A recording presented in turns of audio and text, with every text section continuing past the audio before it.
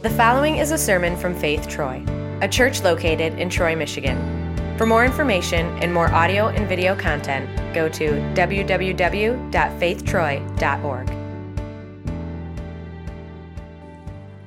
So if you grew up going to church, or even if you just grew up in kind of a moderately religious home, it can be really easy to miss just how incredibly shocking and how incredibly extreme so much of what Jesus said really was, because Jesus actually said things like, I want you to love your enemies, I want you to pray for your enemies, and most of us, if we're honest, it's like, well, I don't even pray for my friends, right? I mean, I want to, but Jesus actually says, no, I want you to pray for your enemies. And then Jesus said, if somebody asks you for your coat, you should just give them, your shirt as well. In fact, Jesus actually said, whenever anybody asks you for anything, just whatever it is, doesn't matter, you should just give it to them.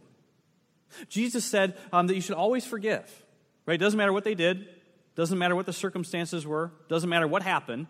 Jesus said, no, you should just always forgive everybody. Jesus actually said to the Jewish people, right, that you should pay taxes to the Roman government. He said, I know they're oppressing you, I know they're hurting you, I know they're persecuting you, I still want you to pay your taxes to the Roman government. Jesus said, I want you to be perfect. Not just be good, right? Not just be good, not just try hard. No, Jesus says, I want you to be perfect. See, it's easy to miss how incredibly shocking and how extreme so much of what Jesus said really was, because we get so used to hearing it. But in fact, it's precisely because what Jesus says is so shocking and is so extreme, that's actually one of the many reasons why I really believe that Jesus said these things, right? Because you wouldn't make this stuff up, would you? I mean, if you were trying to get a group of people to follow you, if there really was this group of people, trying to make Jesus into something that Jesus wasn't, really, if they were trying to put words, into Jesus' mouth kind of after the fact, right? You don't say, love your enemies. No, you say, let's defeat our enemies, right? You don't say, pay your taxes. No, what you say is, these taxes are unjust. Don't pay your taxes, right? It's precisely because so much of what Jesus says is shocking that we actually know, no, this actually is what Jesus said, because the reality is you wouldn't make this stuff up, because what Jesus says is too shocking. It's too extreme. It's so easy for us to miss that these are the actual words of Jesus. And so the whole reason we're doing this series is because buried deep within some of these shocking and extreme statements that Jesus makes is truth. Right? Truth, brand new truth. Truth that was never heard by the world before. Truth that was being brought to light by Jesus for the very first time. Truth that frankly isn't natural to our normal way of understanding and thinking. And what Jesus was saying essentially in all these statements that we're looking at through this series is, listen, I don't want you thinking normally anymore. I don't want you thinking the way the people around you think. In fact, I want you to think and live your life differently than the world around you. I want you to know things about you, about your relationships, and specifically about your relationship with your Heavenly Father, things that nobody else will know unless God's Son were to actually communicate them to us. Now, last week was our first week in this series, and in that series, in that opener, RJ took us into a very short and a very shocking statement that Jesus makes, because Jesus says, I want you to be perfect, right? Just like your Father in heaven is perfect. And see, that very short and shocking statement of Jesus, it's actually found right in the middle of a whole bunch of shocking statements that Jesus makes that we think of as the Sermon on the Mount. That's kind of how we know that section of Scripture. And we think about the Sermon on the Mount as being this like one-time speech that Jesus gave. But in reality, the content that is within the Sermon on the Mount, that's actually what Jesus taught over and over and over again anytime Jesus actually gathered a group of people around to hear him teach. And so Jesus taught those same concepts and those same ideas in a bunch of different ways and a bunch of different settings. And Jesus would always end his teachings by saying kind of the same things. He would always say things like, you have heard it said, but I say. You have heard it taught, but I say. Right? You have heard this since childhood. You've been told this since you were a little child, but I say. And no matter how shocking or how extreme or how incredibly new Jesus' teaching was, the people listening to it knew that this was something different than they had ever heard before. In fact, Matthew even tells us that when Jesus finished saying all these things, that the people who were listening to Jesus, they were amazed at his teaching, because Jesus taught as one who had authority and not simply as one of their teachers of the law. Now, very soon after Matthew writes this statement, Matthew tells us about another conversation that Jesus has with a group of Pharisees, and that conversation is going to lead us into our next shocking statement of Jesus this morning. It's found in Matthew chapter 12, which if you use one of those Bibles that are in the seat back in front of you, if you take that out, it's on page 1514. And Matthew chapter 12, in the very beginning, Matthew kind of sets the stage for us because Jesus and his disciples are traveling from city to city. And so Matthew tells us in verse 1 that at that time, Jesus went through the grain fields on the Sabbath, and his disciples were hungry, and so they began to pick some heads of grain and eat them. And so again, the picture that we need to have in our minds of what's going on, Jesus and his followers, they're traveling from city to city, and on this particular day, they're walking through some grain fields, and it just so happens that this day is a Sabbath. And everywhere Jesus went, Jesus was always surrounded by a big crowd. And what we have to remember is that those crowds are always made up of two groups of people. They were made up of his supporters, but they were also made up of his critics. And in this particular crowd, there's a group of Pharisees who see Jesus' disciples picking these heads of grain and eating them, and they look at Jesus and they say, "Look, your disciples are doing what is unlawful on the Sabbath." And so when they say this to Jesus, Jesus kind of calls a halt to this whole caravan. He waits for everybody to catch up, and he says, "Okay, hang on, just wait a minute, guys."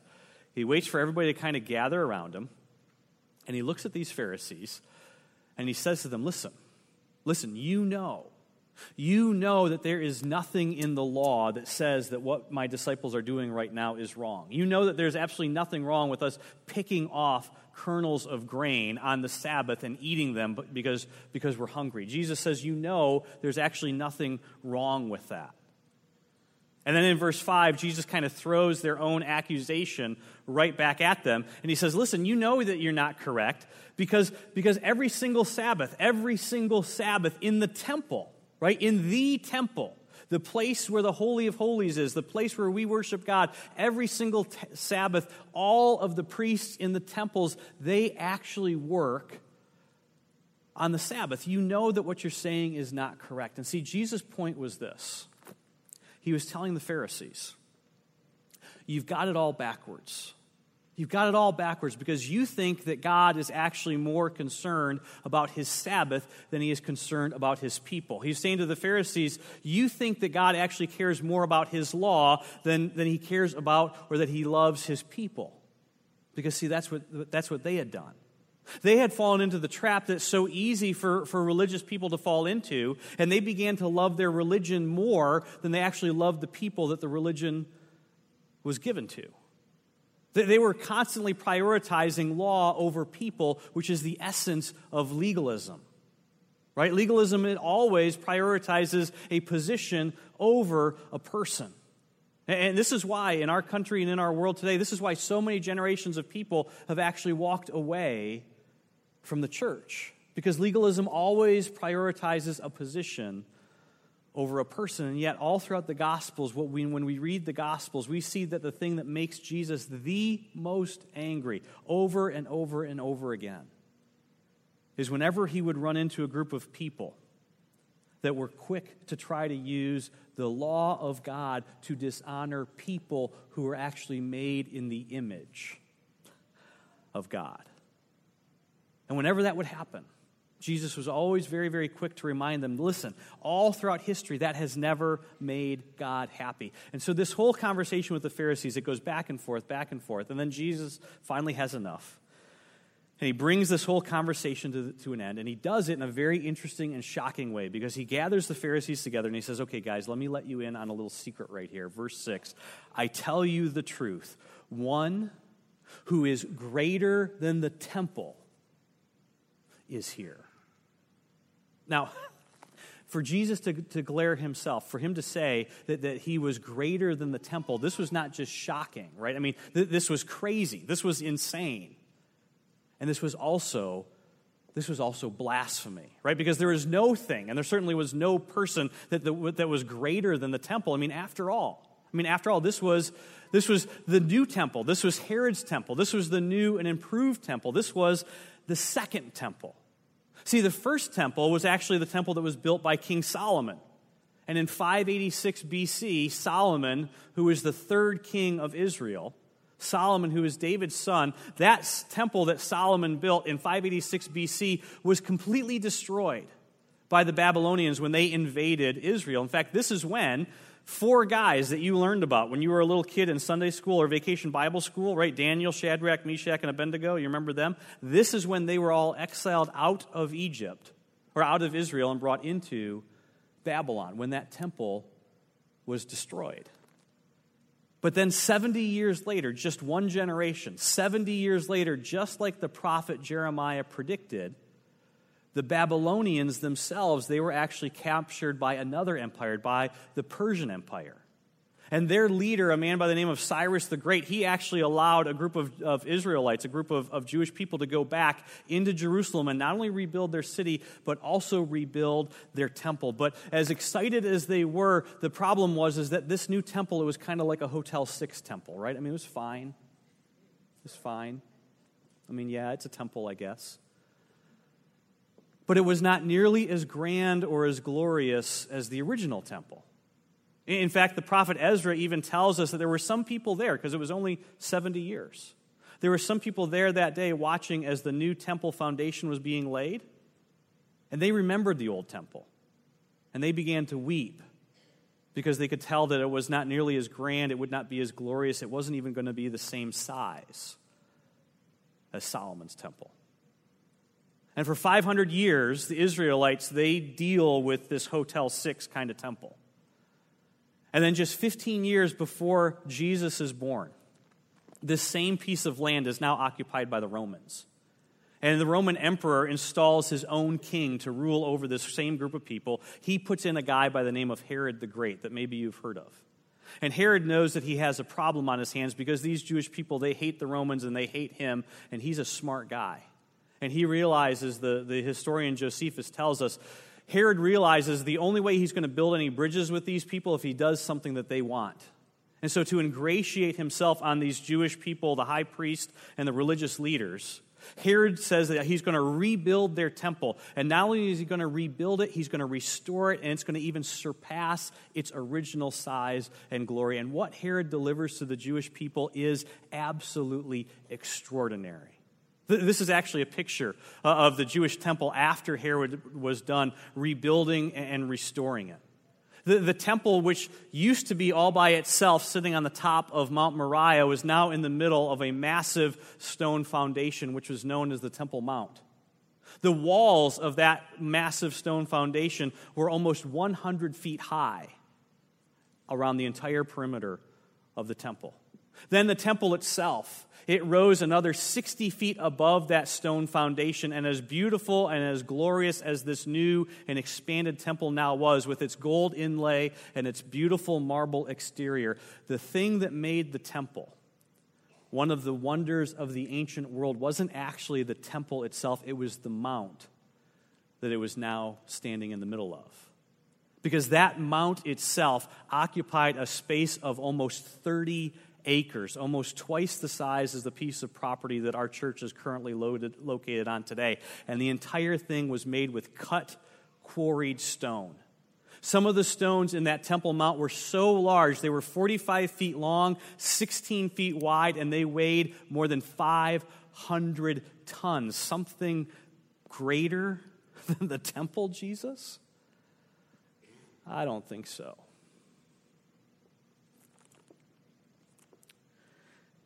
It's just a little while after Jesus makes this incredible, shocking statement that Mark, actually, in Mark chapter 13, if you turn over to that page, Mark picks up in our story, and Mark tells us, and you've experienced this before, Mark tells us about Jesus and his disciples. They're actually leaving that temple. And the disciples, even though they had seen this temple every day or almost every day in their lives, you've experienced the same kind of thing before. There are some buildings that you see, and no matter how often you see them, you're still awestruck every time you see it. Well, this was the response that the disciples had every time they saw the temple, and they thought to themselves, how in the world did they get all of these massive stones here? How in the world did they get them on top of this mountain? How in the world did they lay them so precisely on top of each other? The whole thing was just awe-inspiring.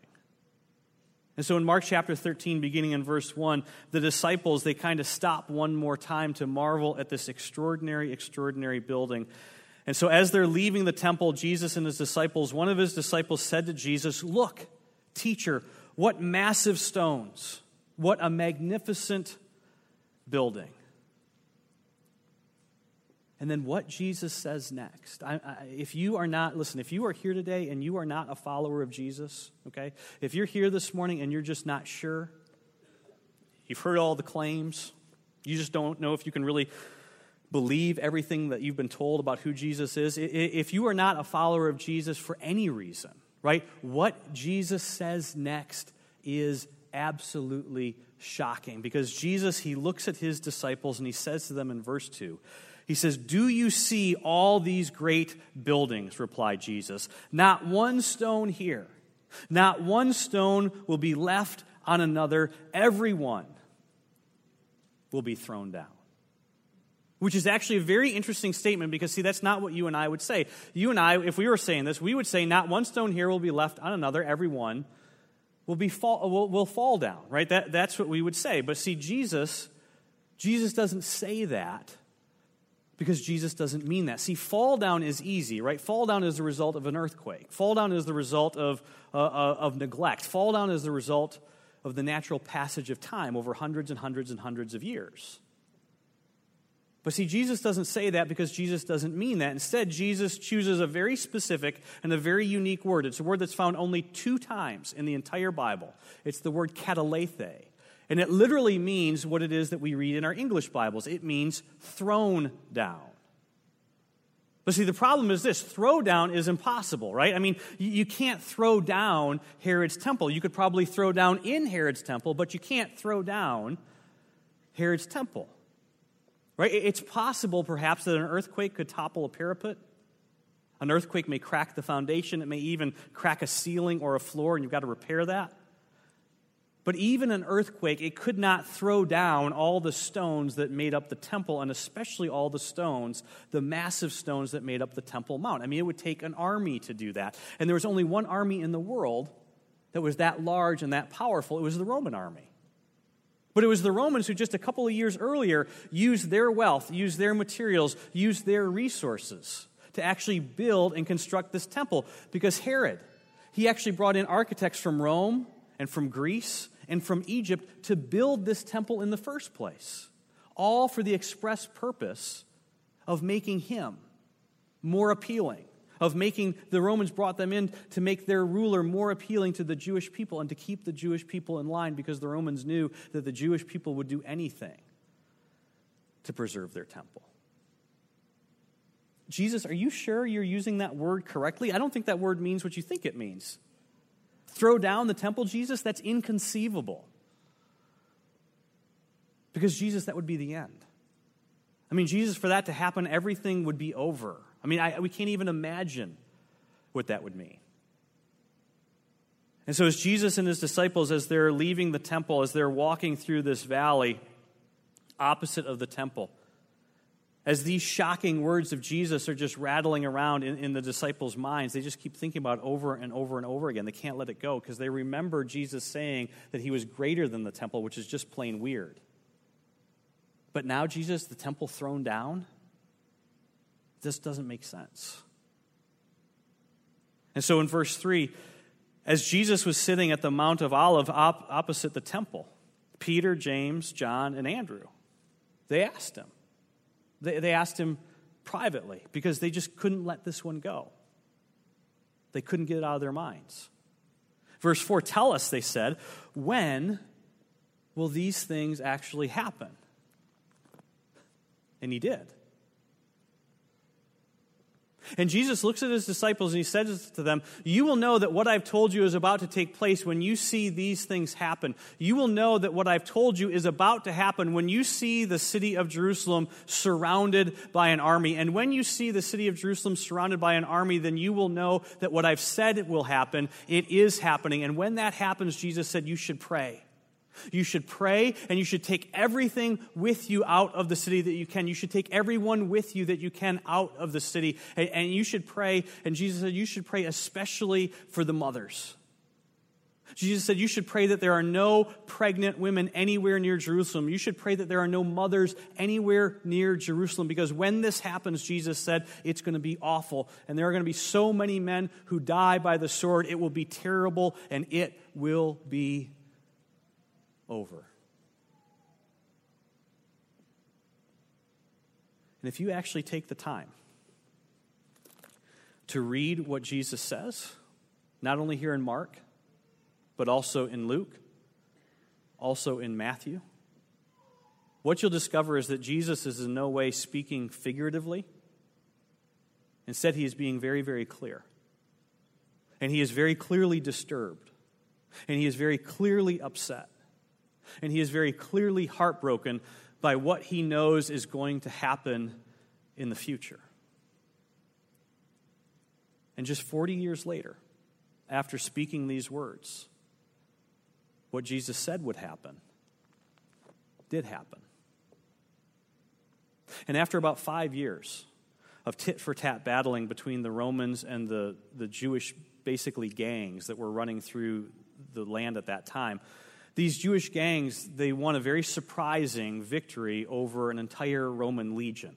Nobody expected it. And that victory gave the Jewish rebellion kind of the momentum that it needed to start raising armies all over Judea. In response to this, the Roman Empire started sending in legion after legion after legion of Roman forces to herd all of the rebels from Galilee in the north down to Judea in the south, and then finally into the city of Jerusalem itself. And once they had everyone in the city of Jerusalem, the Roman forces started to build a stone wall all around the city of Jerusalem. And once that wall was finished, they began to build siege works all around the city of Jerusalem. And when the siege works were finished, they sealed the city. And then what happened next? It was truly terrible.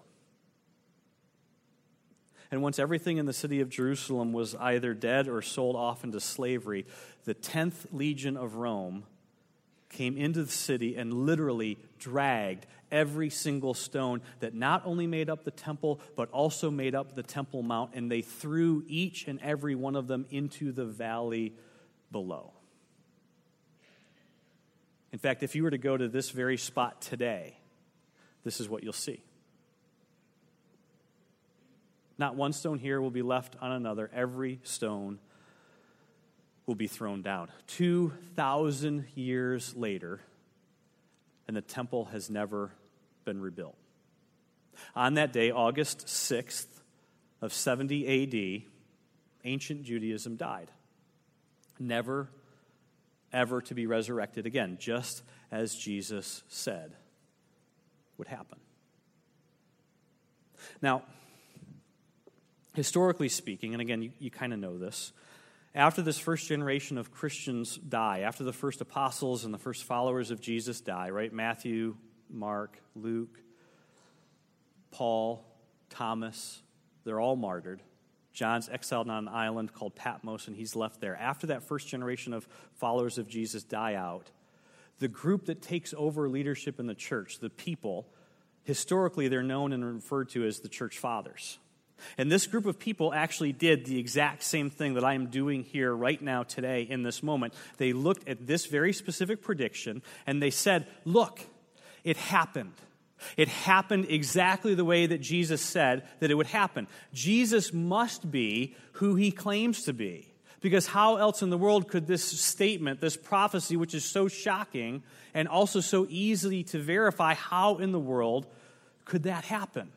Jesus must be who Jesus claimed he is, because Jesus said it would happen, it did happen, and we can verify that it happened. Now, even though the church fathers, even though they said that it happened, the very interesting thing is this. This is the question that you have to kind of wrestle to the ground if you are not a follower of Jesus, right? The Gospels don't say anywhere that this happened.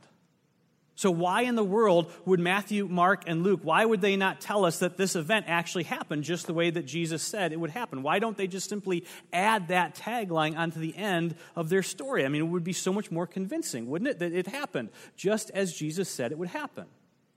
I mean, we find them doing this all throughout the Gospels. There's all different times where they editorialize, and they say things like, at the time, the disciples didn't understand. But later, after Jesus rose, the disciples understood what he meant. We find them saying that all the time. So why in the world wouldn't they just add that simple one line onto the end of these prophecies as recorded in Matthew and Mark and Luke? Why wouldn't they do that? Now here's the answer. And this is, I'm telling you, this is so important. Do not miss this.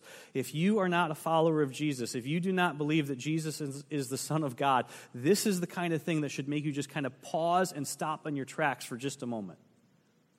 Because, see, the reason why Mark doesn't say that in his gospel is because when Mark wrote his gospel, the temple was still standing. And when Matthew wrote his gospel, the temple was still standing. And when Luke wrote his gospel, the temple is still standing. Now, here's why this matters. Here's why this is something that you actually do, in fact, care about, even that you didn't know that maybe you might. Because, see, when you were in school, or when a bunch of you go back to school in just a couple of weeks, the reason you were told, or the reason you will be told, that the Gospels have not been written by reliable eyewitnesses is, in fact, because of this very prediction. Because, see, listen, if Jesus predicted the fall of Jerusalem with the detail that he gives us in here, and this wasn't written after the fact many generations later, then that is indisputable evidence that Jesus is really worth following. Not one stone here will be left on another. Every one will be torn down. And it happened. Just the way that Jesus said it would happen. It is one of the most shocking and also verifiable prophecies ever given by anybody, anywhere. And even more shocking than Jesus' statement was its implication. Because it meant that a day was coming when there would be no need for a temple. That a day was coming when there would be no more need for countless animal sacrifices.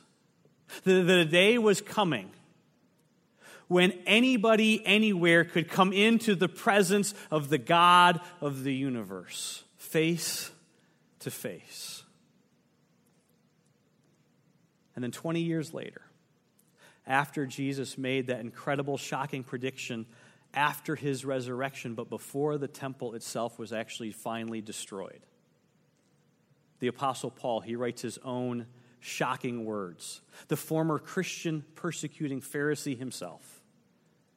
He tells this new group of followers of Jesus in the city of Corinth these amazing words. He says this: "Do you not know?" Because they didn't.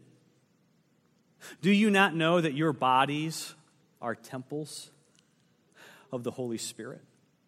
The very same Holy Spirit that once only occupied the Holy of Holies in Jerusalem, but now, because of what Jesus had done, breaking down the barrier between God and man, because of what it is that Jesus had done, bringing to us the forgiveness of sin, the forgiveness of our sin. Because of all that, Paul is telling them the Holy Spirit, he no longer occupies a building. Instead, he inhabits the hearts of men and women and children and students everywhere.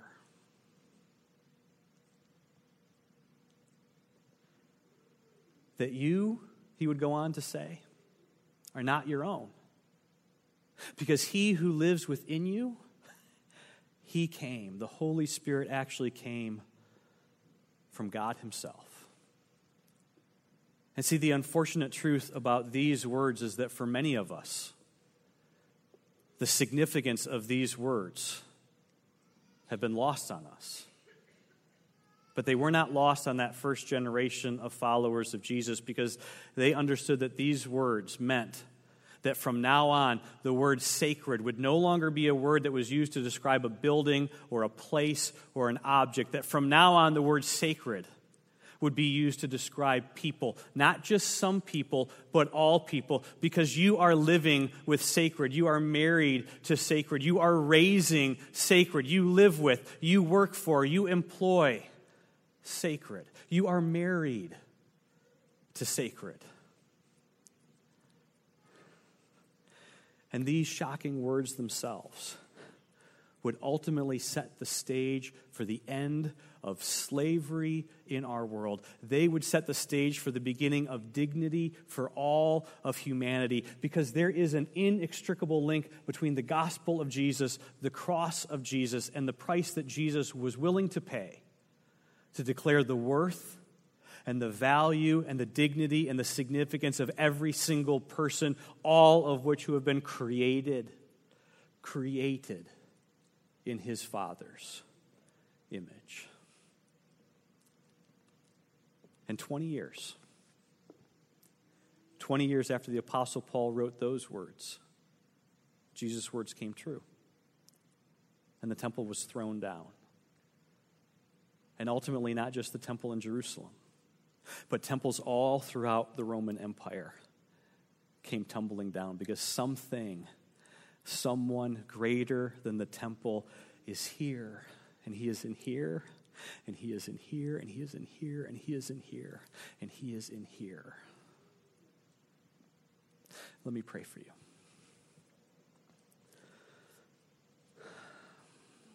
Heavenly Father, that we would not miss the significance and the truth of those shocking words recorded for us in your word. That we would understand that every single person we meet, every single person that we interact with has been created by you. They have been made by you in your image. Father, that what people would see in us, and those of us who call ourselves followers of your Son, followers of Jesus, that would be so different, that would be so unusual compared to what it is that they see in the rest of the world. Father, my prayer for us this morning is that you would give to each and every one of us that are here today a picture of what these words mean for us in our marriages, in our dating relationships, in our families, with the people that we work for, the people that we work with. What this truth means for our lives personally. And Father, for those times when every single one of us have neglected or ignored this truth, when we have allowed familiarity to breed contempt with how we treat each other, Father, for those moments we ask your forgiveness. And Jesus, we pray that your Holy Spirit, the Spirit who lives within each one of us who call ourselves your followers and your people, that you would allow us to see each other the way that you see us, as people who need a Savior and people who are worth saving. And Father, for the person and the people who are here right now and who in the midst of their circumstance just feel like everything is over and it's ending and it's terrible, Father, remind all of us that you are faithful and that you are the one who carries us through. Jesus, all this we pray in your name.